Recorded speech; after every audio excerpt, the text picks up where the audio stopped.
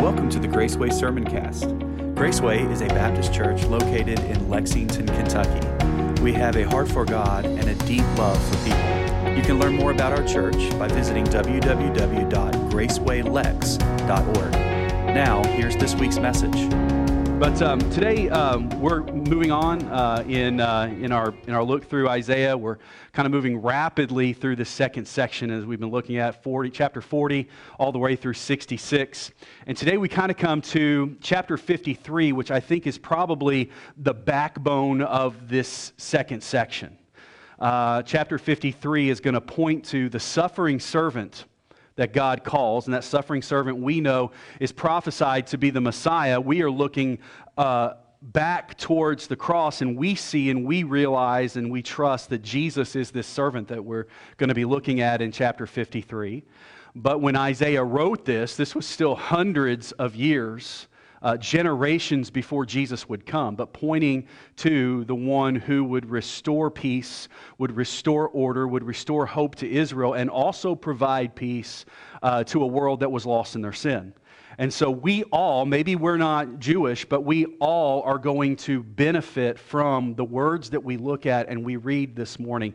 This is speaking directly to us. Now, it may be words of prophecy that we believe have already been fulfilled in Jesus Christ, but there's also words of prophecy and promise that we find in this today that we still hold on today, even though it's 2023, getting ready to turn to 2024, because we have hope in Jesus, but He has brought us peace as well. And just like Pastor Chris was talking about with the kids, it's a peace that has already been fulfilled in Christ, but it's also peace that is yet to come. But we hold on to that promise. We hold on to that promise as well, too. So we're going to begin by picking up in chapter 52 and read the last few verses of chapter 52 because they serve as kind of a preface. How many of you, when you read a book, you just go straight to chapter 1? Right, and start reading, okay? How many of you are the ones who read the preface and the introduction, and you read the table of contents, and you read the publisher's notes and all that type of stuff, okay? I'm kind of that. I used to be a just go straight to that chapter and let's get going. Now I've kind of come to where I really like the preface and the introduction. So for some of you, you may want to just jump in at 53 verse 1, but for those of you who like to read the full thing in its entirety, let's look at verse number 13, because this is going to be kind of a thesis statement for the rest of the things that we're going to see in chapters 53 through 55. It says this: "See, my servant will be successful." Now, see, what we looked at last week was talking about a servant that would come and he would go through a lot, but and there's a lot of stuff that he was going to go through. And today we're going to be looking at almost the same thing, but in more detail. But again, what we have to look at is the success of the servant, that while there will be suffering and while it will seem like there's failure, the servant of God that is sent will be successful, and here's why. He will be raised and he will be lifted up and he will be greatly exalted. Just as many were appalled at you, his appearance was so disfigured that he did not look like a man, and his form did not resemble a human being. So he will sprinkle many nations. Kings will shut their mouths because of him, for they will see what had not been told of them, and they will understand what they had not heard. Would you join with me in prayer? Lord, thank you once again. We come before you this morning in prayer, and this time we are asking you, Holy Spirit, to lead and guide and direct us as we look into your holy word. Father, thank you that in an answer to our rebellion of sin, you chose to send Jesus as that servant who would redeem us. And Lord Jesus, thank you. We recognize and we believe with all of our hearts that you are that servant who was despised and rejected of all men, and you are the one who is now the cornerstone of our faith. I pray today that you'll be lifted high in this place and through this message. Lord, I pray as your messenger that you would hinder me from saying anything that could go forth that would distract from what you are speaking to us today. Holy Spirit, be our guide, be our teacher. Lord, we fall upon the word of the Lord. We fall upon your word today to be what feeds us and fills us and challenges us as well. Father, you saw your beloved Son poured out, spilled out, scorned, rejected, ridiculed, and mocked, and he deserved none of it. But Lord, he took that pain and he took that rejection in our place so that we could have redemption. So I pray this morning that as we look in your word today, you will speak to us loud and clear. that our eyes, our ears, our hearts, our spirits will be open to what you have for us today, and that we will find just what it cost so that we could have peace with you. In Jesus' precious name we pray. And the church said, Amen. It's kind of like a heavy prayer to open up, isn't it? Especially around Christmas season. But the thing about Christmas is it's so joyous because of the heavy pain that had to be endured so that we could have eternal life, so that we could have the joy of Christmas. And that's what we're going to be looking at a little bit this morning. As I said, in the text that we opened here today, it's kind of just a preface statement, but it really is kind of a tone change a little bit from what we looked at the end of chapter 52. We came out of chapter 52 where we're celebrating, we're looking at the fact that the Lord will be successful in everything and the salvation is available, but we, again, are brought right back down to earth with realizing there's going to be a price to pay before all of that success and before all of that joy. So what we looked at today, too, is also the opening of the fourth and final servant song. We've been talking about those servant songs as we move through chapters 40 all the way through up until now. They go all the way through chapter 55, which we're going to finish today. We've looked at 3 of them so far. Today we're going to look at that last servant song, the 4th one, and this one gets really detailed. It really begins to outline and be very descriptive of what the servant will do, of what the servant will have to endure so that we can have eternal life and so that we can have redemption. So today we're going to be looking at, and the title of the sermon is simply this: the suffering sermon, or the suffering sermon. You all may think that you suffered through this. Maybe that was a prophetic word. I don't know. We'll see. The suffering servant who brings peace through salvation. Wow, that could be telling. I don't know. You don't have to say amen to that one at all. Please don't. Okay? If you do it under your breath.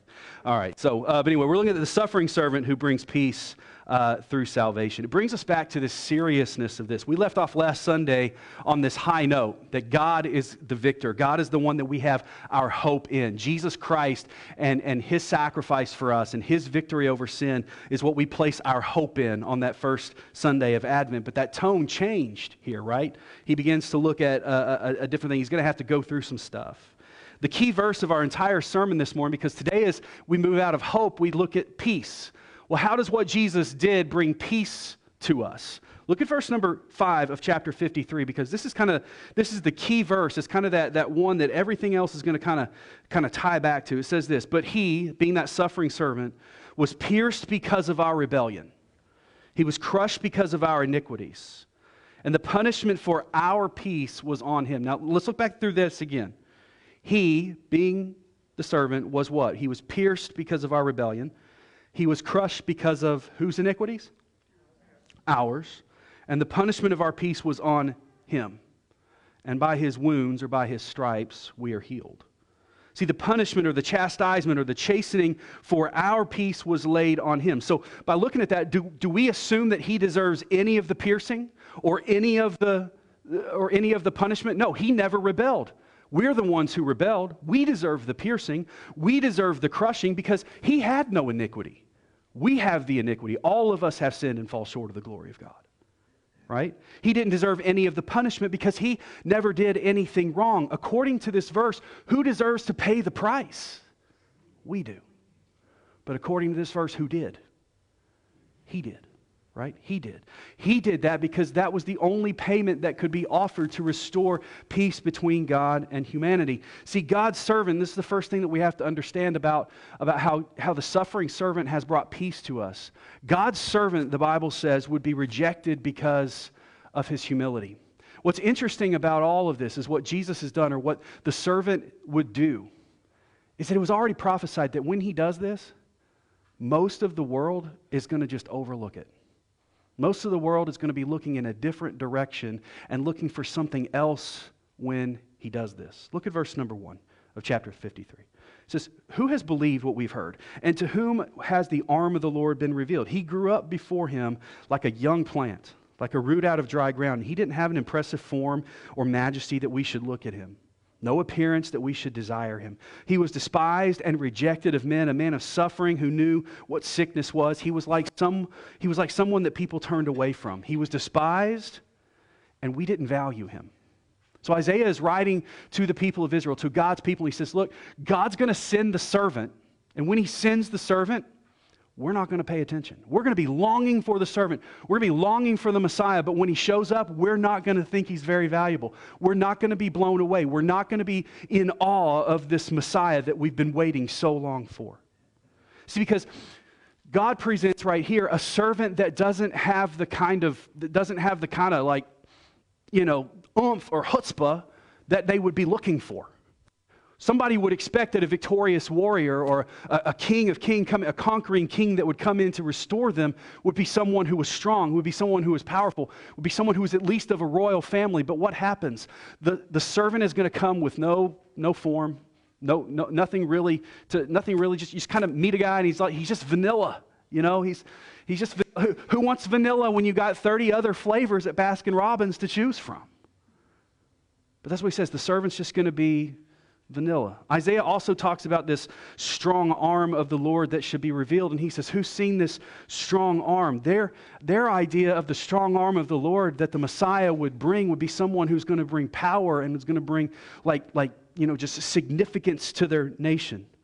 But the servant won't look much like that when he arrives. He's going to be his glory. He's still going to come in glory, but his glory is going to be so humble and so understated that many people are going to miss it. And then he uses this illustration in verses 2 through 3 of a young plant that's planted in dry ground. Now, I'm no gardener. How many gardeners do we have in here? A few? Raised garden?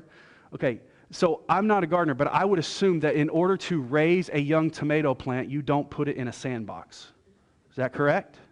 Okay. Maybe you can if you have a special anointing. I don't know, but most of the time you don't take a weak, tender, small little baby tomato plant and put it in dry ground and just leave it to fend for itself. Why? Because what's going to happen? You're going to go out a couple days later and that tomato plant is going to be withered, it's going to be weak, and you're looking at it and you're like, you know what? I don't think I'm getting a tomato that I'm going to take over to the county fair and win a tomato award with out of this. Why? Because it's going to need to be planted in strong ground where it can have strong roots and where it can grow up bigger than any other tomato plant out there. That's what we want when we grow things. But here's what God says. The servant that I send is going to be like a small, tender, vulnerable little sapling that's planted in dry ground. It's not going to be very desirable. When you look at it, you're going to think, there's got to be something better out there. There's got to be something better out there. Why does he do that? Because we come to the servant through faith and trust in God. That when it looks like there's so many other better options out there, we trust that God is our best option. We trust in him and his promises, right? See, what he says, the servant is actually going to look like this withering, weak plant from the wrong side of the tracks. But when they were really expecting that their long-awaited king would be strong and beautiful and grand and majestic, but instead he's going to look like somebody from the wrong side of the tracks. He's going to be somebody that when you go out to the sandlot to play baseball, he gets picked last. Or when you're in the park and you're playing pickup basketball, you just kind of like pick everybody before you pick him. This is what the Messiah would look like to them. They say he's a young plant, and this is how Jesus fills all that prophecy. He says he's a young plant. Jesus was presented not as a coming king, but as this weak, helpless little infant. The first time we see Christ in the narrative of Scripture, like as a person, when he enters into the world physically, he's just this little baby. And where's this baby at? He's not in a palace. He's in dry ground, right? He came from the tribe of Judah, which was not a big tribe among the people of Israel. He came from Bethlehem, was this small little podunk suburban town outside of Jerusalem. The only thing that they had to really talk about was the fact, hey, David became our king once. But even he was a shepherd boy that was handpicked, and he wouldn't have been picked out otherwise. His hometown where he actually lived was Nazareth, which is completely the wrong side of the tracks. Matter of fact, one of the guys that ends up following Jesus laughed at the fact. He says, can anything good come out of Nazareth? So he's this tender young plant that's planted in the wrong soil on the wrong side of the tracks, and says he has no impressive form or majesty. He wasn't born in a palace, wasn't born to a royal family, laid in a trough, wrapped in rags, to a newlywed mother and his stepfather who was a working class as you could get being a carpenter. He was despised and rejected of men. He was turned away from. And I'd say Jesus probably had that one covered, right? He kind of became hated by the religious elite because he challenged all of their legalism, and he challenged all of the things that they were just blinded to God and what he was doing through. What is Isaiah was the result of all this overlooking and despising of Jesus? What did he say? In verse number 53, he says, he was despised and rejected by men, a man of suffering, and it says, and we just didn't value him like we should have. That's probably one of the more tragic prophecies that we see here, is that Israel, one of their own, rises up to be the Messiah, and they didn't value him, and to this day still have not accepted that Christ is the Messiah. But before we get too down on the Jewish people, we got to realize that the Gentile world still stumble at Jesus when they look at him too. Either they think, man, how ridiculous, how simple-minded is it to put your faith in a guy who lived and died 2,000 plus years ago. They think there are a large segment of our society today that think that what we're doing today is a futile exercise. They think it's just you have to deny all intellectual abilities to understand, to believe in Jesus. It looks foolish. And we stumble at it. Why? Because we don't value him. We don't value it. But is he valuable? Oh yeah. He's the pearl of great price. He's the rose of Sharon. He's the Prince of Peace. He's the great I am. He's the Emmanuel. He is God with us. You see, whatever it is, many people still today tragically don't value Jesus for what he is and who he is. So the servant would be despised and rejected and be overlooked because of his humility. But the second thing that we see here in our text is that God's servant would suffer and be sacrificed for us. Look at verse number 4, because it says here that he's going to suffer in spite of the rejection. In spite of the rejection, in spite of everyone overlooking, in spite of the hatred from those who should have accepted him the most, what does he do? We see this word in chapter 4, or in verse number 4, it says, yet. That word yet is very, very important. Yet he himself bore our sickness, and he carried our pains, but we, in turn, we regarded him as stricken, as struck down, and afflicted. That first word yet there, that small little word, unlocks this gigantic door of understanding the depth of God's mercy. When we rejected him, when we deserved all the punishment that he took it for us instead. He took it for us instead. Instead of yet, you could say in spite of the rejection. Instead of yet, you could say even though no one cared for him or valued him, he cared for and valued us in this way. He took the death that was ours. He took the pain that was ours. Consider what he did in spite of our rejection. What did he do? He bore our sickness, he carried our pain, and even though we rejected him, he took on the absolute worst of us on his own shoulders. The absolute worst that we could offer, he took it on his shoulders and bore that. Why? Because we couldn't bear it ourselves. And in turn, what did we do? A lot of people stood around the cross and mocked him. They spit at him. They laughed at him. And when Jesus was hanging on the cross, the Pharisees and the Sanhedrin, they patted themselves on the back, believing they had done God a big favor. But what they had just done was killed God's Son. That Jesus deserved God's justice of death for falsely claiming to be the Messiah. They overlooked him, they rejected him, and they said, no, you deserve God's punishment rather than God's exaltation. See, he suffered without cause in the place of those who deserved the suffering. Look at verse number 5. He was pierced because of our rebellion, crushed because of our iniquities. Punishment for our peace was on him, and we are healed by his wounds. Did we deserve it? No. Were we at enmity with God like Pastor Chris was talking about ago? Yes, we were at war with God and are in our sin. But what happened? Jesus came to be the peace. We are healed by his wounds. We all went astray like sheep. We have all turned to our own way, and the Lord punishes Jesus, or the servant, for the iniquity of us all. Scripture tells us that we're born at enmity or at odds with God, like Pastor Chris talked about with the kids. Over in Colossians chapter 1, it says this: once we were all alienated or hostile in our minds towards God, and it was expressed through our evil actions, through our sins, through all of our rebellious thought. We were once hostile towards God. It wasn't just that, I just don't know if I can believe in all that stuff. No, what the Bible says is our inability or our lack of desire to trust in him was actually an act of war towards him. And it puts us on the side of being an enemy of God. But what did Jesus do? He came so that alienation could be obliterated. See, that's because when Adam and Eve sinned, it was a declaration of war on God in our flesh, and the result of that war is death to all who stand in rebellion to Him. But God, who is rich in mercy and grace, what did He do? He laid all the guilt, all the punishment, all the justice on the shoulders of His Son when He was on the cross. And He carried that away. Again, the punishment of our peace was laid on Him. Did He deserve the piercing? No, He never rebelled. Did He deserve the crushing? No, He had no iniquity. Did He deserve the punishment? No, He had done no wrong. He took it all for us. And verse number 6 tells us that our rebellion was our own doing. We're like sheep. We walked away. We wandered off chasing after our own thoughts. But what did He do? He laid all of our sin and iniquity, even though we had not yet at that point asked for it. He laid it on the shoulders of Jesus and paid for it at the cross. See, He suffered and died to be the sacrifice for the payment of our sins. Look at verse number 7. It gives us a picture of Jesus, I just fast forward and we're going to go ahead and just assume it's Jesus, right? But He gives a picture of this servant would be a sacrificial lamb for us. Look at verse number 7. It says, He was oppressed, afflicted, yet He did not open His mouth.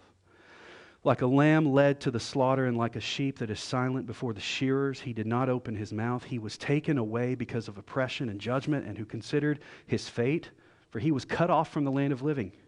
He was struck because of my people's rebellion. He was assigned a grave with the wicked, but He was with a rich man at His death, because He had done no violence and had not spoken deceitfully. See, this gives us insight into the injustice of the perfect and blameless having to give Himself for the absolutely guilty and wicked. It kind of takes us back to something that especially the Jewish folks back in those days would have understood during the feast and during the days of atonement. There was an annual day called the Day of Atonement, when the high priest would go into the Holy of Holies and they would sprinkle blood. They would kill a spotless lamb, and they would they would sacrifice that to be a payment for the sins of all the nation, for the national sins. They would take and they would sprinkle blood upon that altar in the Holy of Holies. And then they would come out after that blood sacrifice, after that blood payment had been made, and pronounce that the guilt has been paid. But then they would find another lamb that they would grab. So there was 2 lambs that were used, one to die, and then one that they would take and symbolically lay their hands upon the head of this lamb, being a symbol of laying the guilt and the shame of all the sins that have just been paid for. And they would release that lamb out of the camp and out of the city walls to just wander around in the wilderness and never be seen again. It was a beautiful picture of the fact that God, that once the debt of sin has been paid, the shame and the guilt of that sin is also taken away or carried away as well. But it took 2 lambs to do that in the Old Testament. Jesus was that lamb that accomplishes both stages of atonement, because what does John the Baptist say when Jesus shows up to be baptized that day? He says, "Behold the Lamb of God, which what? Takes away the sins of the world." Not only would He pay for them, but He will take them away as well. Take away that guilt and that shame. And this is what Colossians, remember what it says we were alienated? We were once alienated. Here's what verse 22 says. But now Jesus has reconciled you by His physical body through His death to present you holy, faultless, and blameless before Him. As He carried that sin debt, that sin guilt away, when God looks at us, He doesn't see our sin anymore. He just sees the blood applied of Christ, and He doesn't see the sin and the guilt because Jesus has carried it away like that Lamb of Atonement. God approved of this because it was the only way that humanity could be saved. Look at verse number 10. Yet the Lord was pleased to crush him severely. When you make him a guilt offering, he will see his seed. He will prolong his days, and by his hand the Lord's pleasure will be accomplished. So when people look at that first phrase of that verse, and they say, what kind of father is pleased to see his son suffer in this way? Just like John 3:16, for God so loved the world that he gave his only begotten son. And we know what happens after that, right? He gave his son to be killed on a cross, to be beat within an inch of his life, to have a crown of thorns shoved down his head, to have blood drip from his body to be the payment of sin. What kind of father is pleased to see that kind of suffering? And this is what many people today are saying. How can we still believe that there's a God like that and say that he's loving to have that happen? Here's how we understand this. First of all, when he says he was pleased to crush his son, it doesn't mean he got delight and joy in it.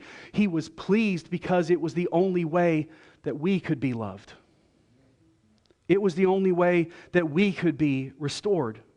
His pleasure was not found in crushing his Son. His pleasure was found in justifying the wicked. His pleasure was found in justifying the sinners. Thirdly, keep in mind that God knows the ultimate end of Jesus. God looked down, and when he saw the cross, as brutal as it was, he knew that was not the end for his Son. He knew that there was an empty tomb waiting 3 days later.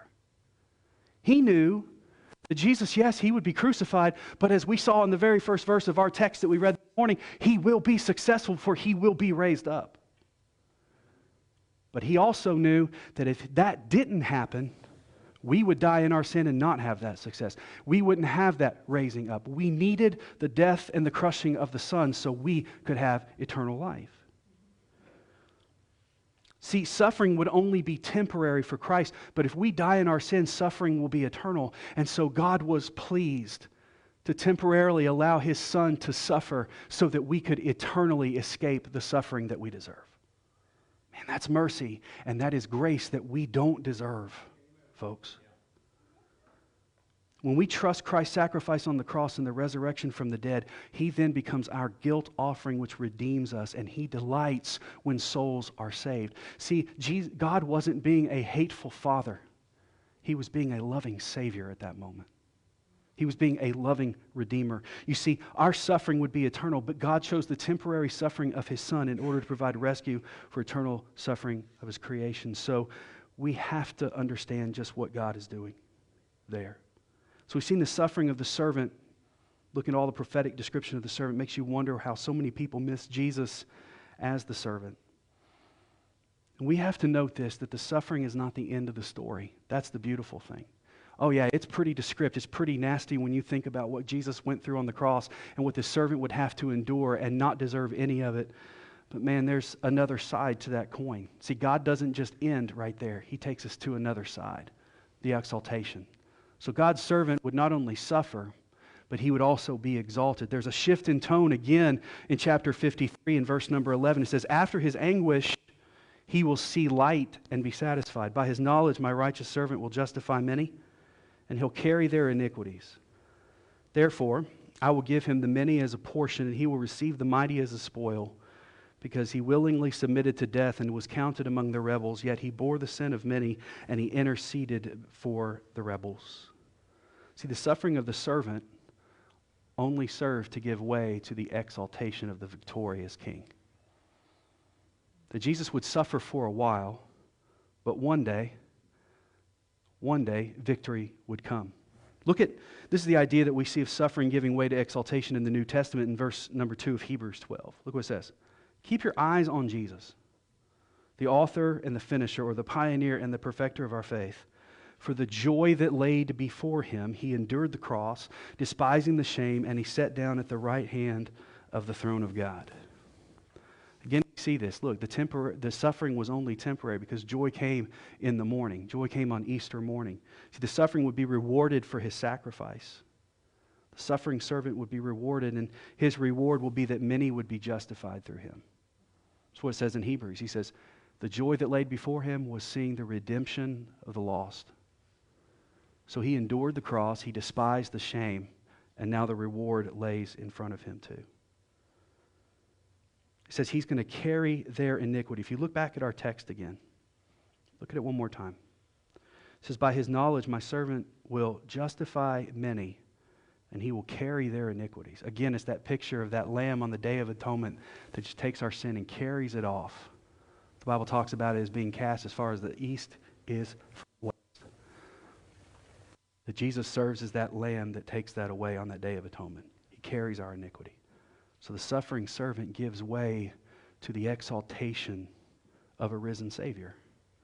You see, the only thing that makes the cross bearable is knowing that there's an empty tomb 3 days later. The only thing that makes Friday good is knowing that Easter Sunday was coming. If it just ended at the cross, man, we just come in every week to worship and we just have a continuous, never-ending funeral service. But folks, we don't come here to worship a dead icon. We come to worship a risen Savior who is alive and well. He's seated at the right hand of the Father. Holy Spirit indwells us who believe with power to share this message to a lost and dying world. See, that's the exaltation that we have. The other promise that we see unlocked in chapter 54 is that God's servant's going to restore Israel's covenant. This doesn't apply as much to us, but we have to understand what God is doing with His people.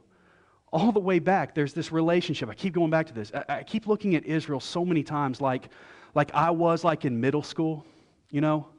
Man, I had a big heart. I just didn't know where to land it, you know. Or I'd like one girl one day and another girl another day and another girl the next day. I'm glad that I got over that. Right? My heart finally landed in the right place. Way after middle school. I had a lot of maturing to do before I got there. But you know what I'm talking about. Real fickle, man. Couples will come in, they break up one day, they're back together the next day, and they, like, I thought we were going to get married. You liked each other for 5 minutes. Right? Fickle. It's the way Israel is with God. They love Him for a little while, and then they just get distracted by something else. They got this ADD thing going on. Even though God is completely faithful to them, He always has His eyes set on them. They always have a wandering eye. They're always unfaithful. But what does God say to Israel? I will in no wise cast you out. I will not let you go. And again, we're reminded in chapter 54 that God will never cast Israel away. In verses 1 through 3, Isaiah metaphorically refers to Israel as a barren mother, or as a barren woman wanting to be a mother so desperately. And he uses this example, and he says in verse number 1, he says, rejoice, Israel, in your childlessness. What is he saying? He's saying this and because we don't understand it as much today as they would have in their culture. But a childless woman or a childless bride would be a picture of someone who is completely desolate, completely lonely, and completely rejected. Because what would happen many times in the ancient Eastern ways would be if a woman could not produce, they would probably be cast aside, maybe not divorced, but another wife would come in to replace that could produce children to the husband. And then she would be scorned and rejected and kind of put out there. And with no children to kind of take care of them in their old age after they are widowed, they're vulnerable and they have no hope and no help. And they're looked at as a picture of sadness. And a lot of poetry and a lot of poetic applications throughout Scripture and throughout Near Eastern writing, a childless widow is one that is looked at to be a picture of loneliness and sadness.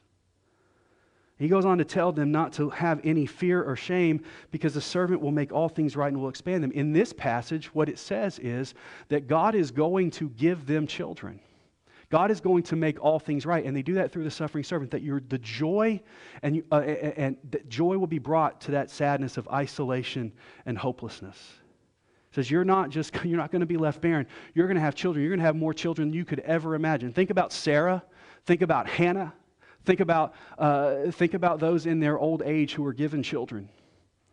And then a covenant came off of that as well. And God is reminding them of the covenant that was made, and I will not forget the covenant.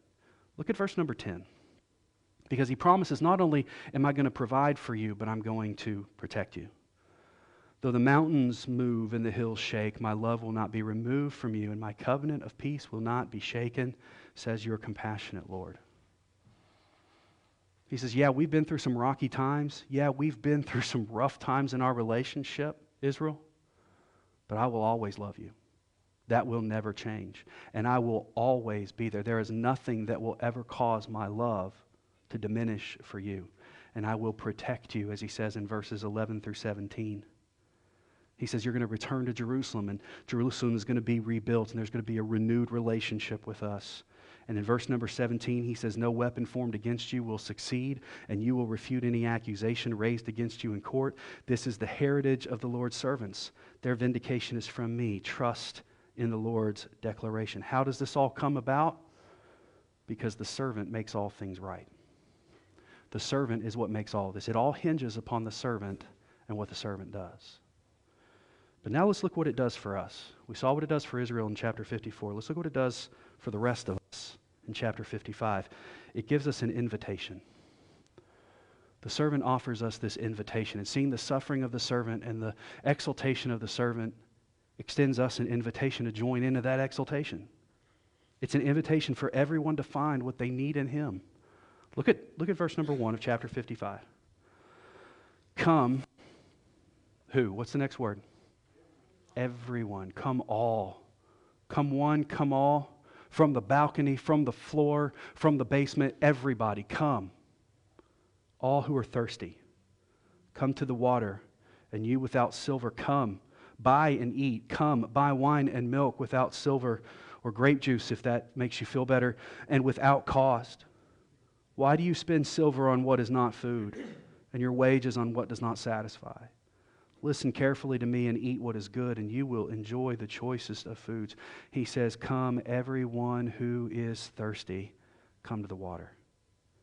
That thirst is the thirst of lostness. That thirst is the thirst of being dead in our trespasses and sins and not even knowing, not even understanding what it feels like and what it does to come to the righteousness of God.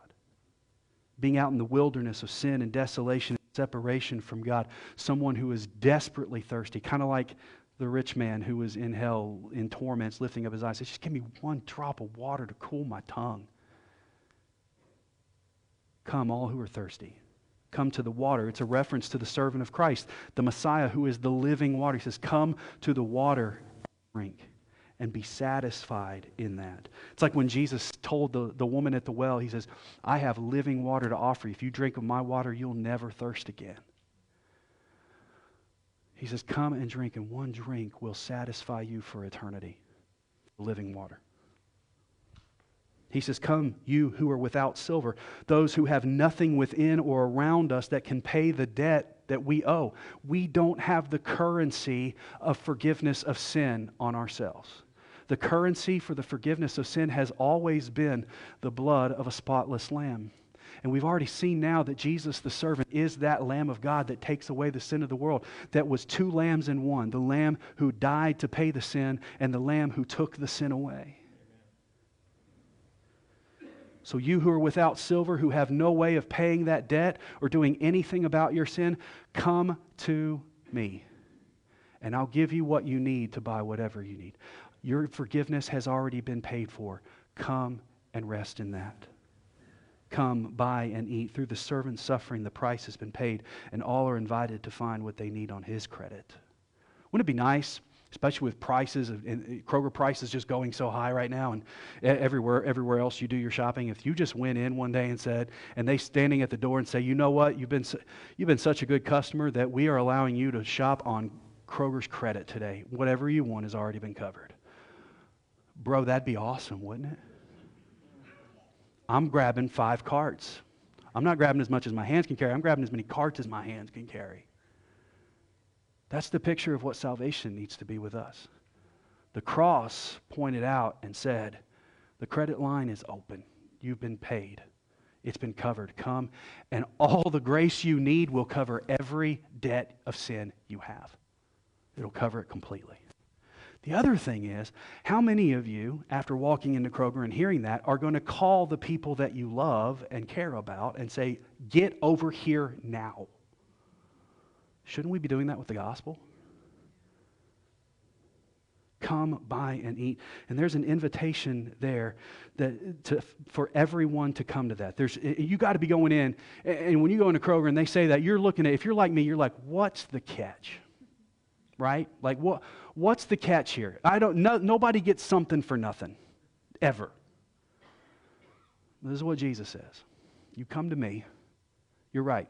You never get something for nothing. It's going to cost somebody, but it's not going to cost you. It's already cost God the Father. It's already been done. It's already been covered. Just come to him, put your faith in him, and that's the invitation. Come to the servant and don't miss him. In verse number 3, we see this words, pay attention. Come to me and listen. So what? So that you will live. He says, pay attention. Don't miss me. Let's move on from this point of not valuing me. See the Son. Trust the Son. Or trust the servant, and you will live. And in verse number 6, we see this urgent phrase, seek the Lord while he may be found, and call to him while he is near. See, Isaiah pronounces that a new covenant has been formed, not just with Israel, but with all nations of the world. The salvation can be found through this servant And all the nations have to do is come to him, place their faith and trust in him, follow him. And that's the last point that we look at before we're done, is that God's servant has to be received and followed by faith. It's wonderful to have this invitation to be given to us. It's wonderful that it's all paid. It's wonderful that it's been identified as Jesus as the one to follow, but what do we do with that? We have to follow him in faith. We have to receive him. We have to come to him. See, God can lay everything out on the table and say, come, but we have to be the ones that go. We have to be the ones that say, yes, I will come. I will come to you. I will come. Verses 7 through 13 basically tell us this, and look at verse number 7. He says, let the wicked one abandon his way, the sinful one abandon his thoughts, and let him return to the Lord so he may have compassion on him, and to our God, for he will freely forgive. What do we do to come to him? We abandon everything else. We abandon our ways. We abandon our thoughts. All the thoughts of, you know what, I think there might be just something else out there. You know what, I think it's just a little too exclusive to say that Jesus is the only way that we can have eternal life. This is what it says when it says, abandon all else and follow me. Like that old song, I have decided to follow Jesus. What's that one verse? It's, the world behind me, the cross before me, the world behind me, the cross before me, the world behind me, the cross before me. No turning back, no turning back. Let the wicked one abandon his way, the sinful one abandon his thoughts, and let him return to the Lord, so that he may have compassion on him, and to our God, for he will freely forgive. Same thing. The world behind me, the cross before me. I won't turn back. This is how we follow him. This is how we come to him, and we find everything that we need. We come to him, and we leave everything else behind. This is one of the things that it said in the prophecy. It's going to be really hard for a lot of people to leave it all behind. But this is what we do to find salvation. All our hope is placed in Jesus. And when we place all our hope in Jesus, peace is restored. We are now no longer at enmity with God, but we are at peace with him. We are no longer at war with him. We have surrendered to him. We have said, where you lead me, I'll follow. There's another one, right? There's another song. Where you lead me, I will follow. And what we get in return is that God freely forgives us. He freely forgives us, and he pays that debt for our sin, and he carries our sin away. That's what we celebrate at Christmas. That's the hope and the peace that we look at. And here's the result. Here's the result. Verse number 12 through 13. You will indeed go out with joy and be peacefully guided. The mountains and the hills will break into song or into singing before you. The trees of the field will clap their hands. Instead of the thorn bush, a cypress will come up. Instead of the briar, a myrtle will come up. This will stand as a monument for the Lord, an everlasting sign that you will not be destroyed. Ultimately, this is who the servant is. He's our Savior. He's an eternal sign that if we come to him, we are forever his, we are eternally his, and we are eternally saved. So as we close out the servant songs this morning, we'll be kind of launching into something brand new next Sunday. Here's a question. After 4 songs, after we've heard the very last stanza of this, I just want to ask a couple of questions. Number 1, do you know this servant? This servant.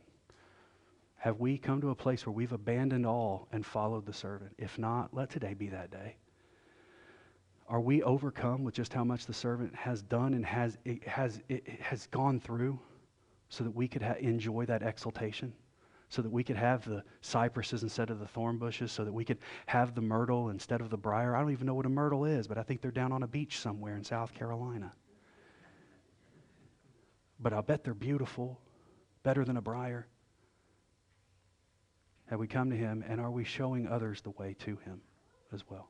So as we pray this morning, we get ready to worship the Lord. I invite you, if you've got business to do with God, if you say, man, I know I'm saved. I know I've come to the servant, but I just haven't been following him like I should.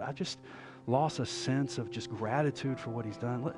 Man, my prayer is that we just walk out of here today having that joy, that rejoicing of just how good God is in light of how bad we really are, right?